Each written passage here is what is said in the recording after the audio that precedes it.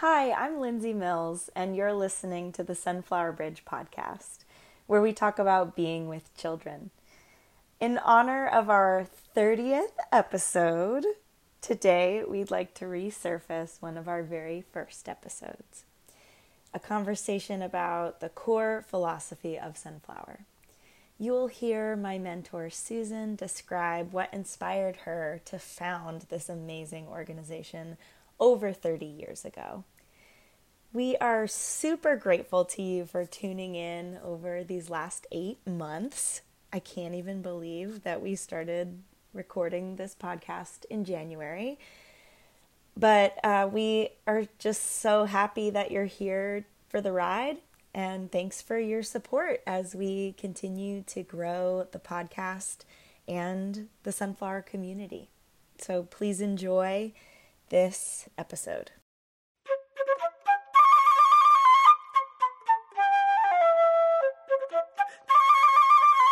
I'm Susan Caruso, founding director of Sunflower Creative Arts, a nonprofit organization based in Delray Beach, Florida, and you're listening to the Sunflower Bridge podcast, where we talk about being with children.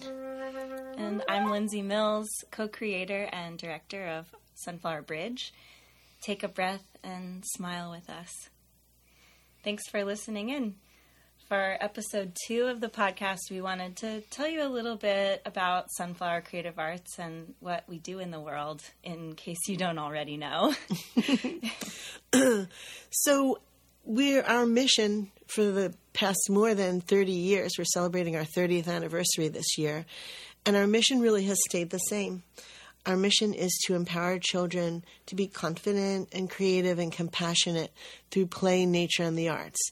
And of course, it's not just children, it's families and the communities that they live in as well. Mm-hmm. So that's been our mission, and we throw everything up against that mission at Sunflower, in all of our programs, all of the people that work, our staff.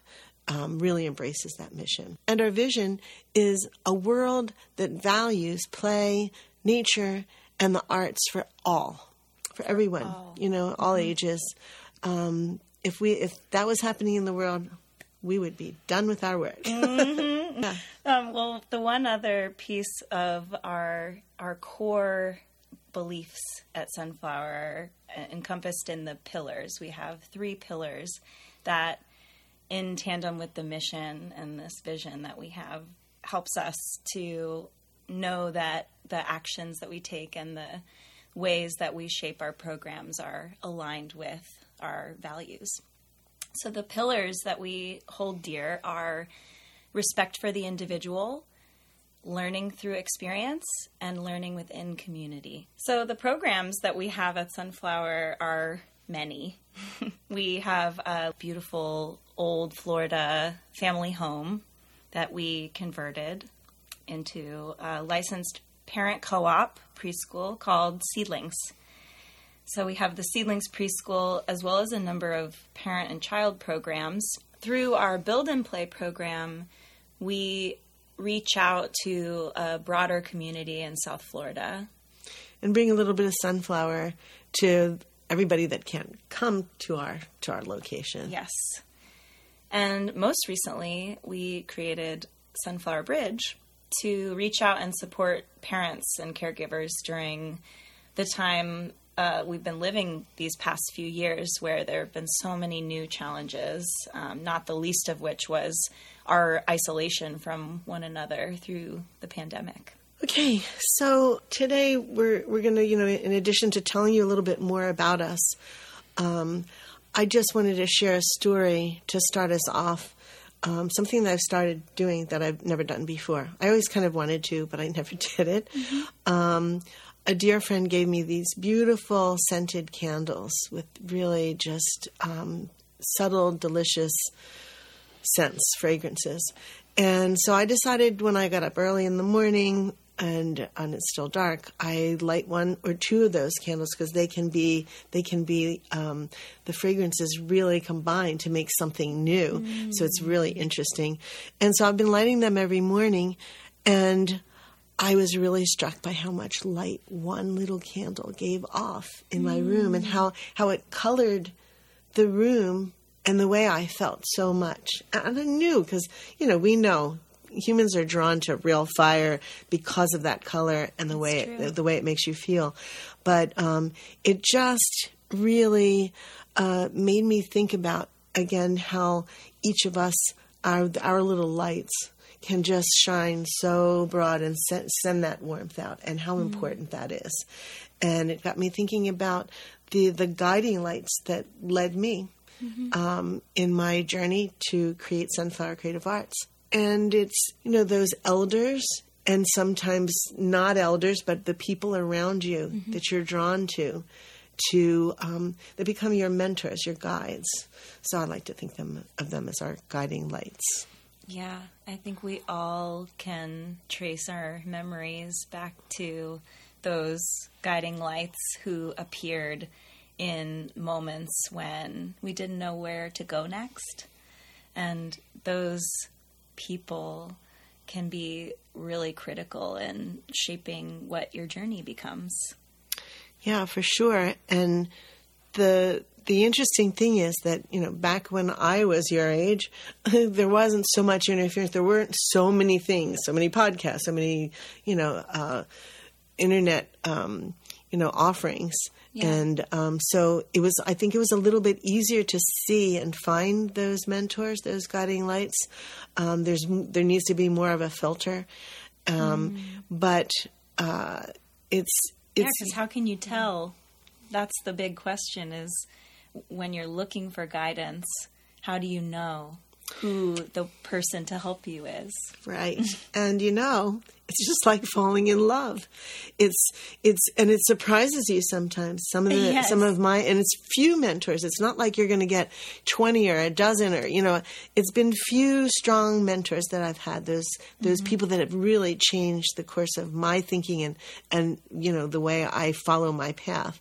Yeah. And it's like falling in love. It's not a head thing. It's a heart thing, Yeah.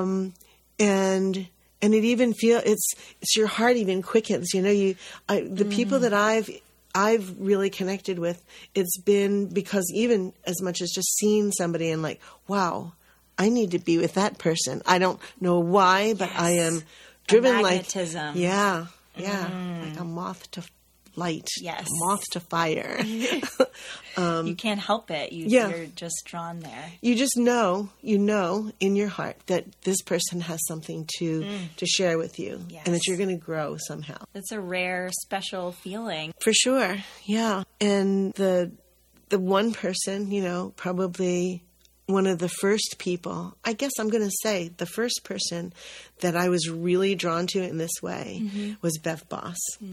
And Bev Boss, I always call her my soul sister because she kind of told me that was accurate. And sadly, she died a few years ago around this time of the year. And her name is Bev, B-E-V, Boss, B-O-S. She was a huge voice for children.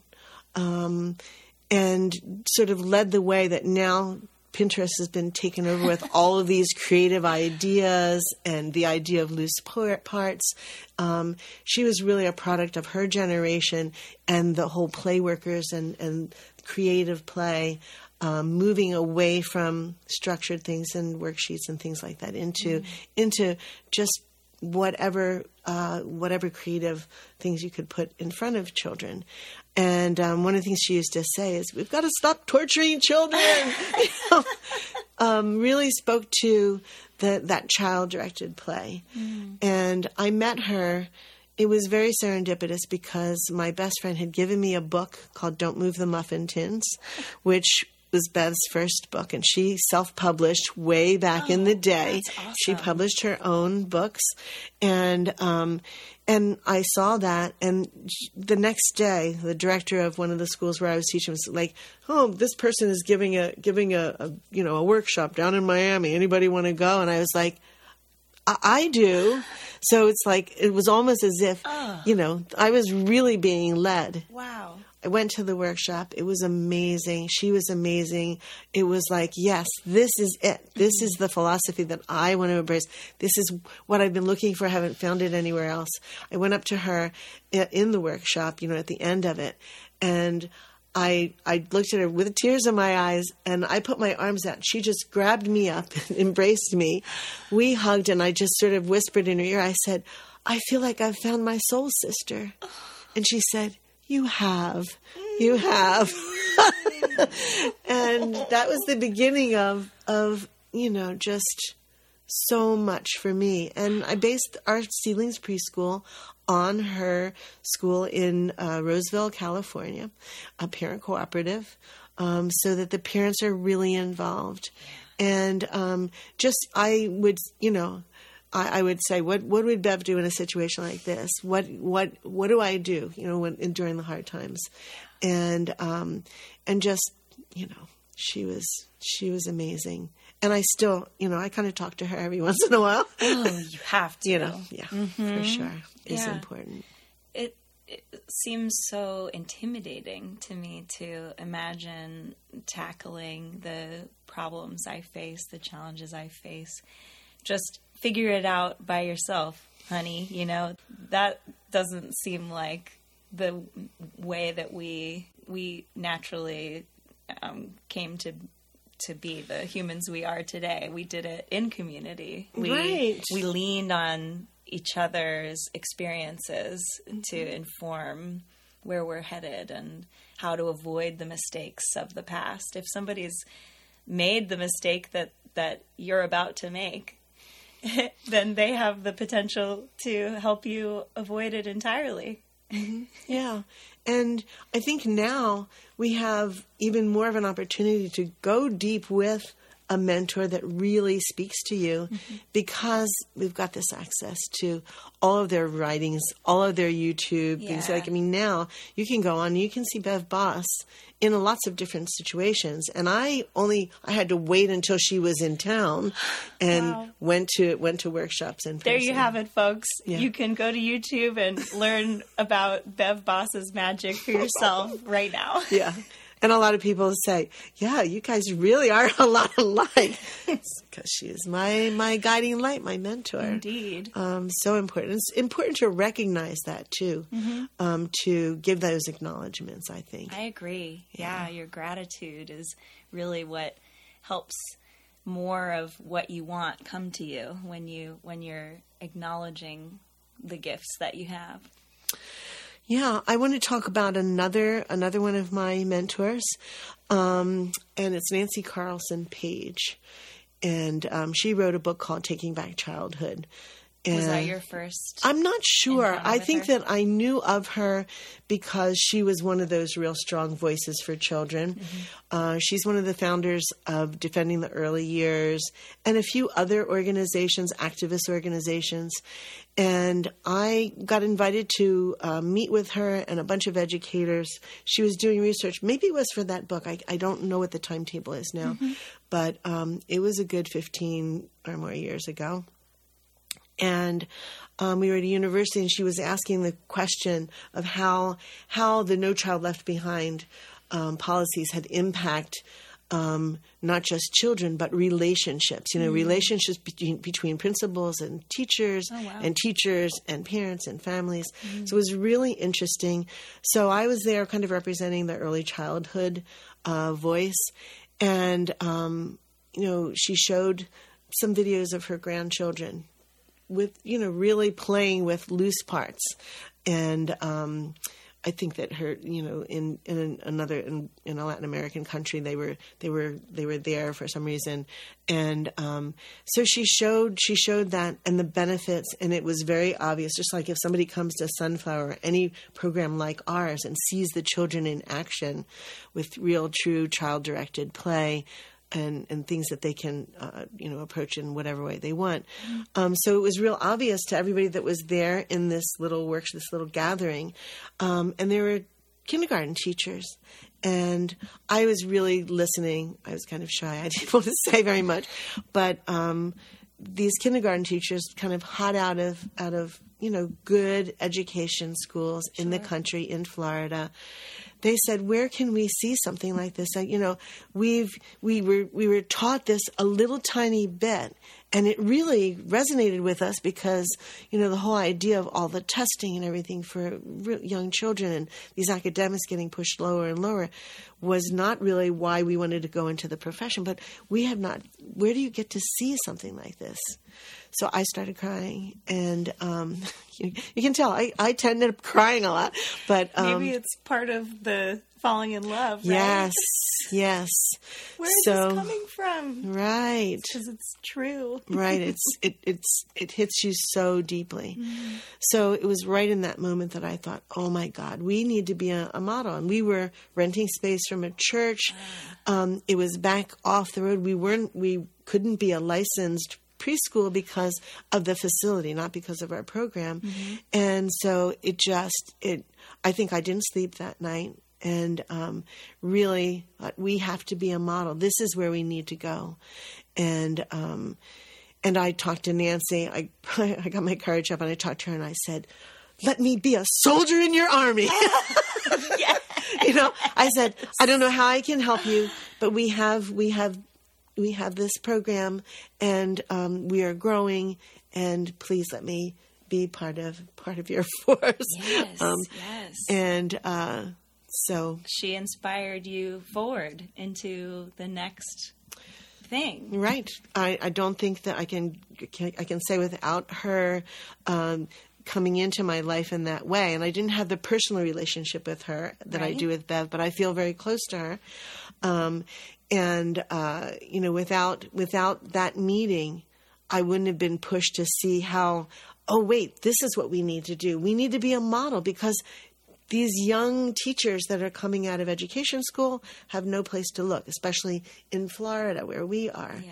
And so that really led us to, once we did have our space, almost 8 years ago now, moving into Delray Beach from a small place in a lovely church, mm-hmm. To have our own home, and being able to invite university students to come to visit. Full circle. Yeah. Wow. Yeah.